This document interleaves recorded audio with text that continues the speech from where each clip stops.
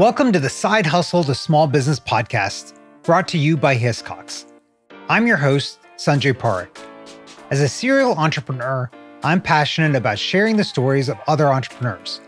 On this show, we share perspectives on all sides of the side hustle to small business journey, the challenges, triumphs, and everything in between.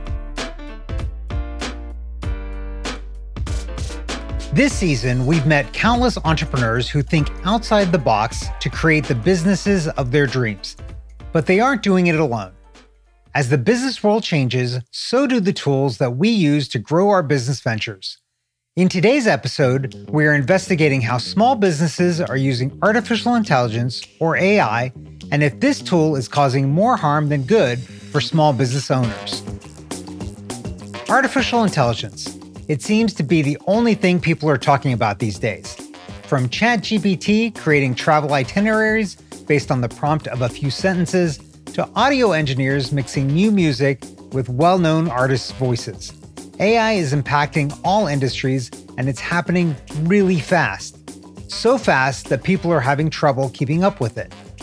In a survey by business intelligence company Morning Consult of over 10,000 US adults, it was found that 10% of those surveyed found generative AI output very trustworthy, 11% found generative AI not at all trustworthy, and close to 80% of those surveyed are undecided at this point. With the technology so new and developing so rapidly, it can be hard to get a grasp on if it's ultimately a good thing or not. Is AI going to steal our jobs? Will it make select small businesses obsolete? Today, we're going to speak to three individuals who work alongside AI, whether that be directly working on AI or incorporating AI into an already existing workflow.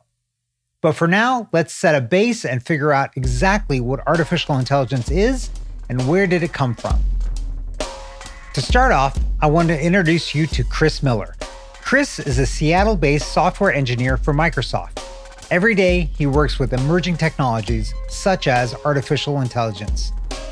Most of the AI systems I interact with include the new variety of GPT models.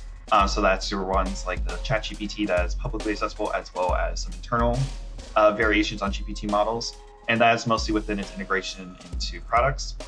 Within the sphere of AI itself, that includes things such as recommendation engines and stuff like that. And that will include things such as, obviously, like your Googles, your YouTubes, and any of other search algorithms. We asked Chris to help us understand the history of AI, and we were surprised. Although it seems like artificial intelligence is something that has really made a name for itself this year, it's actually been around for decades. So what's interesting in a lot of the discussion of artificial intelligence within the media and stuff like that recently is AI in the workplace, and just AI in general is not a new thing. We have had artificial intelligence in so this is now getting into like the computer science sphere of stuff. Basically, since around the 1960s, artificial intelligence is very vague. So like me mentioning like search algorithms and like recommendation algorithms, technically that falls under artificial intelligence.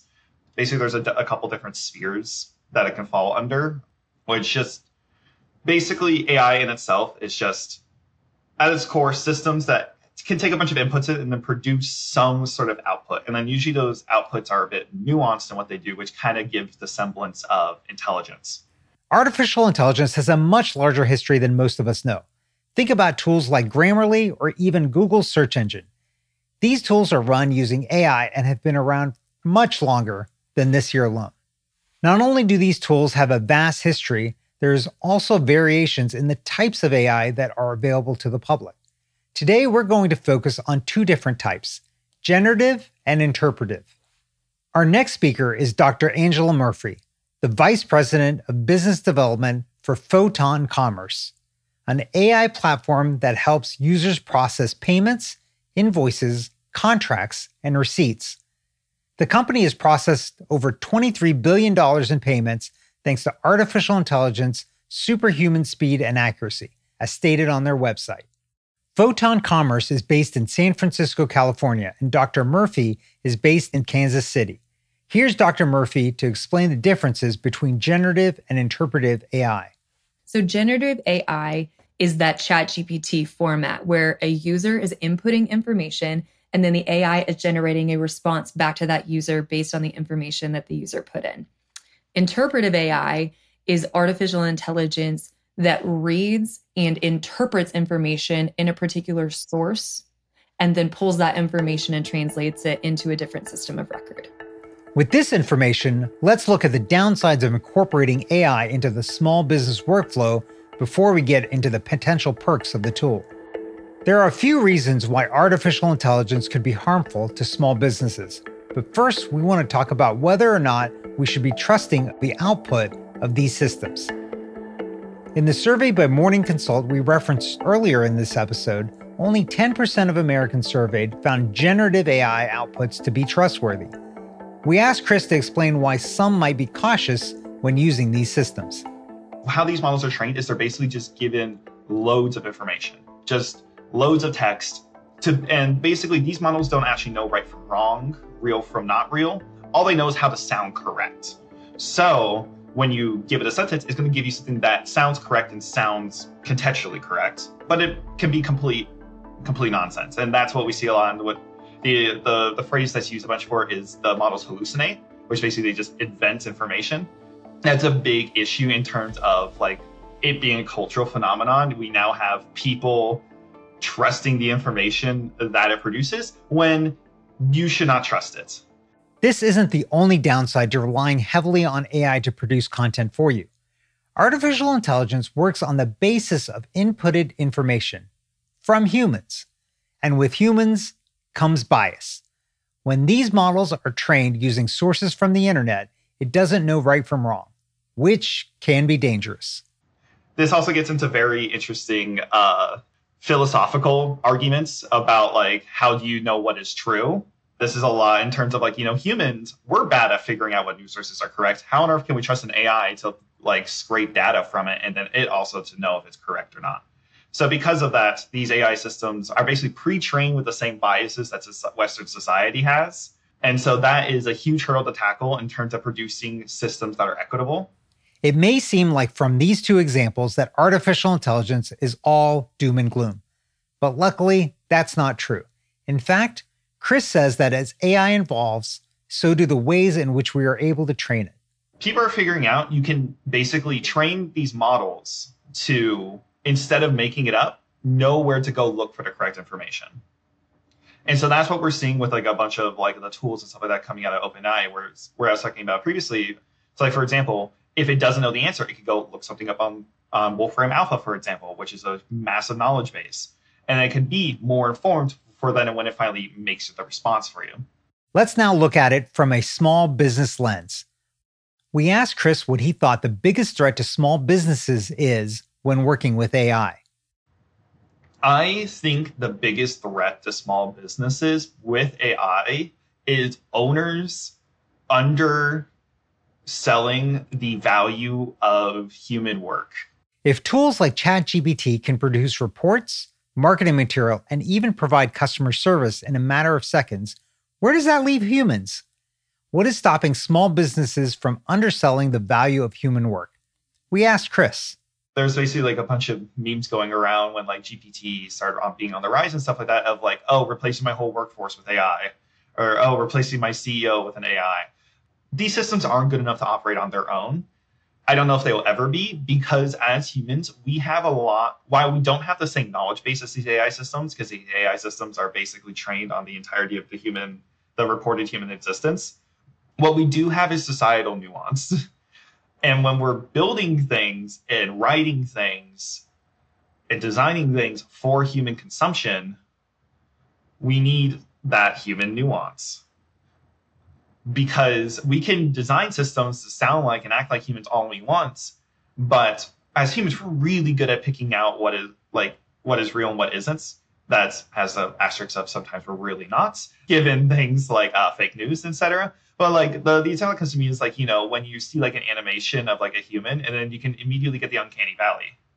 With certain things we're trained on, and while we're not perfect with text, because the text systems are also getting quite good, what we do know is, for example, like if you're corresponding with a specific person, you know more about that person than this AI system will, because it's a very in the now moment. This is a person, like, it's very short term. It wouldn't be in the system's knowledge base. So you can make calls that the AI wouldn't know. And sure, that can help you like inform, for example, your prompts to it. For it's like, if you know this person likes things more casual in conversation or more professional, you can kind of embed that into your prompts. But it's still going to require you to have that input and you to understand that stuff. Chris is right. You have to remember that artificial intelligence is just that, artificial. It doesn't understand social nuance, nor is it able to comprehend the vibe of a company or the people it's assisting. Before we move on to looking at the positives of incorporating AI into the small business workflow, we want to introduce you to the final guest of today's episode, Raj Chaudhary. Raj is the CEO of a company called Alloy, a public relations and customer experience company based in Atlanta, Georgia. For the last year or so, Alloy has been incorporating artificial intelligence into its workflow to help with things like creating interview questions and researching. Raj says that the company doesn't use AI with the intention of replacing their writers, but with the intention of adding another tool to their repertoire. Raj's biggest issue as he's been incorporating AI into the workflow of the company is retraining his current employees on how to properly use these tools. Raj says that because AI is moving so fast, schools can't keep up with the demand for knowledge, meaning there's no classes teaching this. Here's Raj. In the late 90s and early 2000s, there were no universities teaching web design. Just like there's no real universities teaching how to use AI workflow products and tools. So there's a lag in standards and so forth. But I'd say that the talent coming through today, the next generation, are all going to natively know how to use a ChatGPT, a Bard, pick your flavor of whatever it may be, right? The harder thing is retraining current folks, right, to embrace it and not kind of, think it's something that's going to affect them. It does affect them if they don't get on board, right? So I think it's very much an evolution of any other product. If you said to a 23-year-old coming out of college, gosh, we should make sure you're trained on how to use Gmail, they'll kind of laugh at you, right? Okay. So of course you get these things become normal day to day, right? Word and spell check and Grammarly and all those various things. And by the way, calculators, right, at some point were a threat to schools and everything else, right? Excel and Google Sheets and slides and so forth. So yeah, it's an evolution of how we work. And I think the more a workplace can embrace those things, the more productive and the smarter employees can be for our clients. As the CEO of Alloy, Raj seems optimistic in the use of AI in the workplace. And while we have highlighted some of the cons of incorporating AI into the workplace, we wonder, is there a chance that the benefits of these systems outweigh the cons? After all, these tools are extremely powerful and capable of more and more every day. Next, we are going to explore how these systems can work in a small business and the steps as a small business owner you should be taking to ensure their success.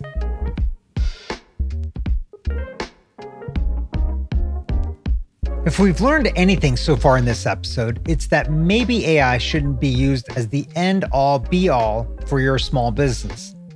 But that doesn't mean you shouldn't incorporate it into your workflow at all. In fact, as you will hear shortly, our guests today are all relatively optimistic about the tool, if it's used in the proper way, which a lot of organizations are already doing, which is, as Chris says, treating it as a coworker as opposed to the boss. For the vast majority of people and the stuff that they do with it, these models are definitely, they act in almost like a co-pilot capacity, like a coworker capacity, where you can ask it questions, it can get you in the right direction, and then you kind of fix up what it does. By using AI in this capacity, you can still insert the human nuance into the content, as well as double-checking the work and fixing errors and not relying fully on the output of the system. This will really help speed up previously mundane manual tasks. For Dr. Murphy and Photon Commerce, this means better understanding your cash flow.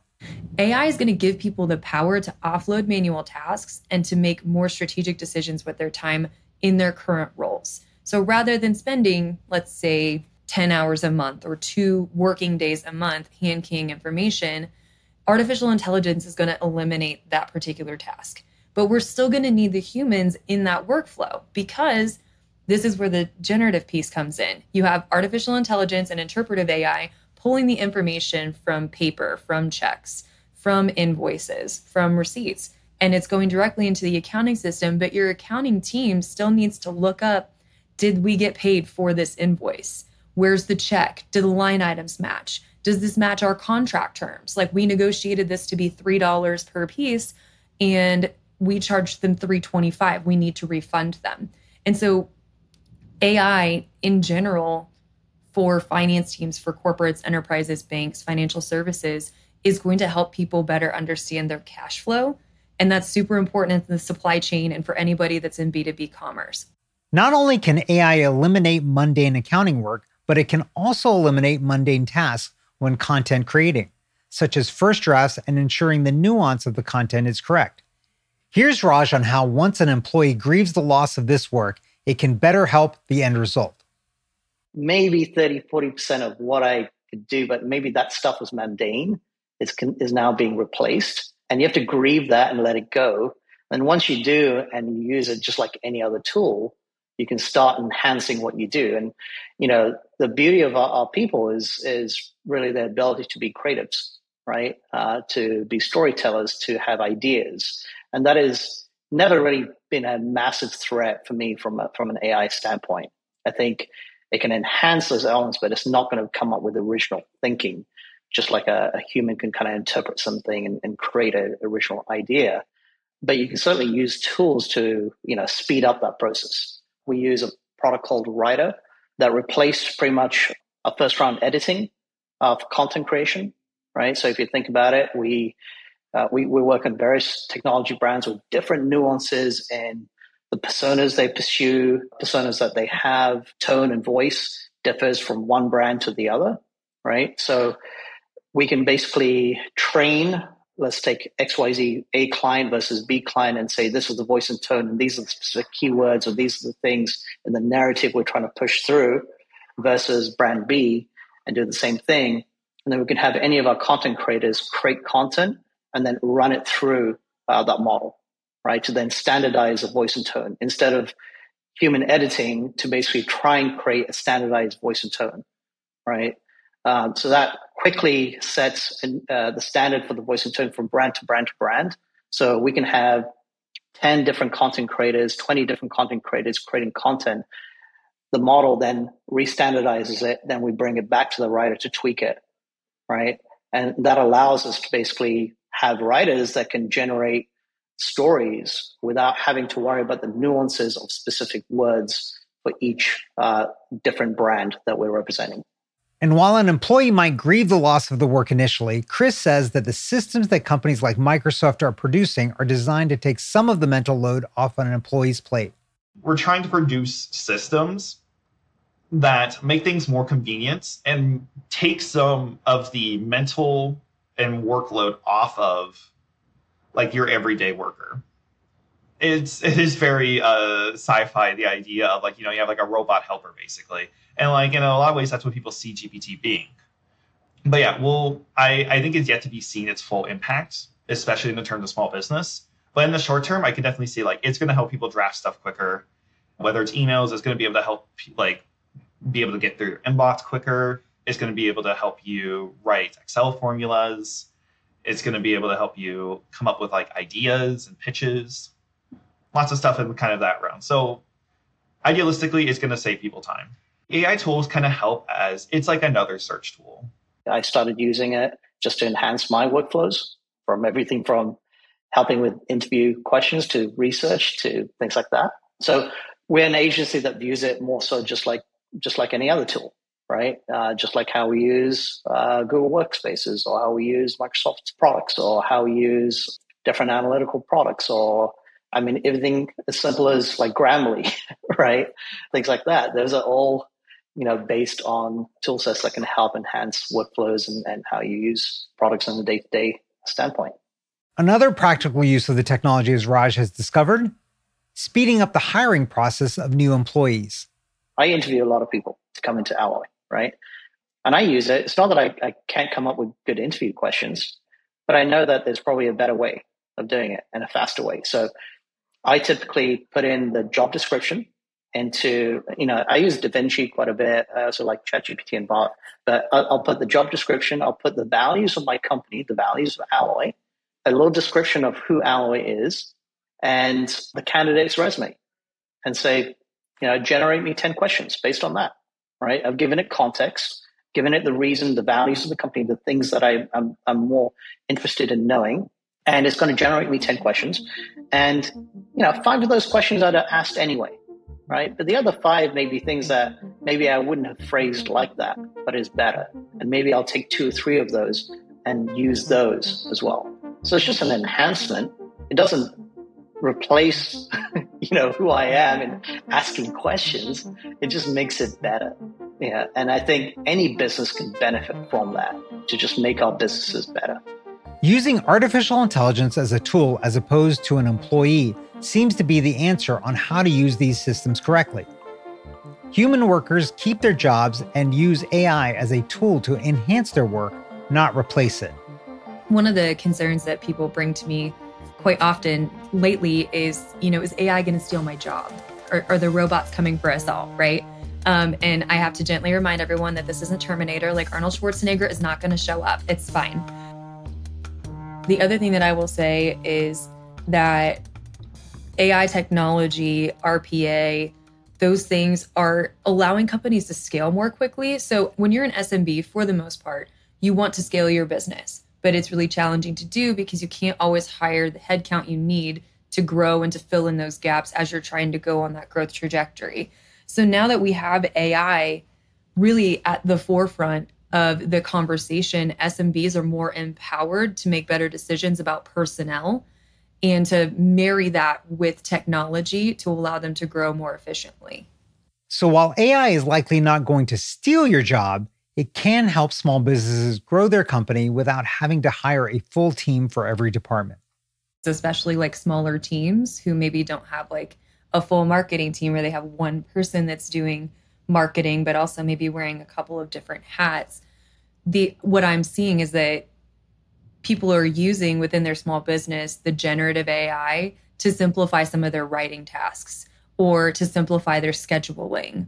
Or let's say you're trying to figure out the right workflow to do like LinkedIn or social media posts. You can literally type that in to a ChatGPT or to an OpenAI, and it can give you, hey, this is the schedule that you need to follow, and here's some sample posts.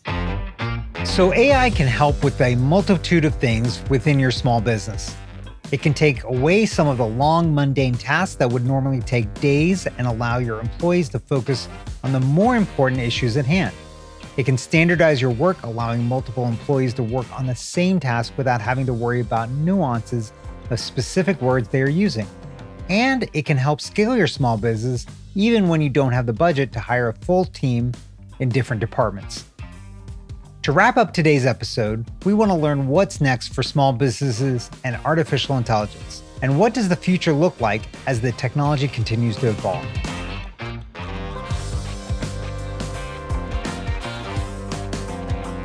At the end of the day, when used properly, AI is an incredible tool, as we've just touched on. However, not everyone or every company is sold on it. We asked Raj about his thoughts on companies who are hesitant to jump on the AI train. There's a number of agencies who are rebelling against using AI products, right? Because it takes that, they feel it diminishes the creativity.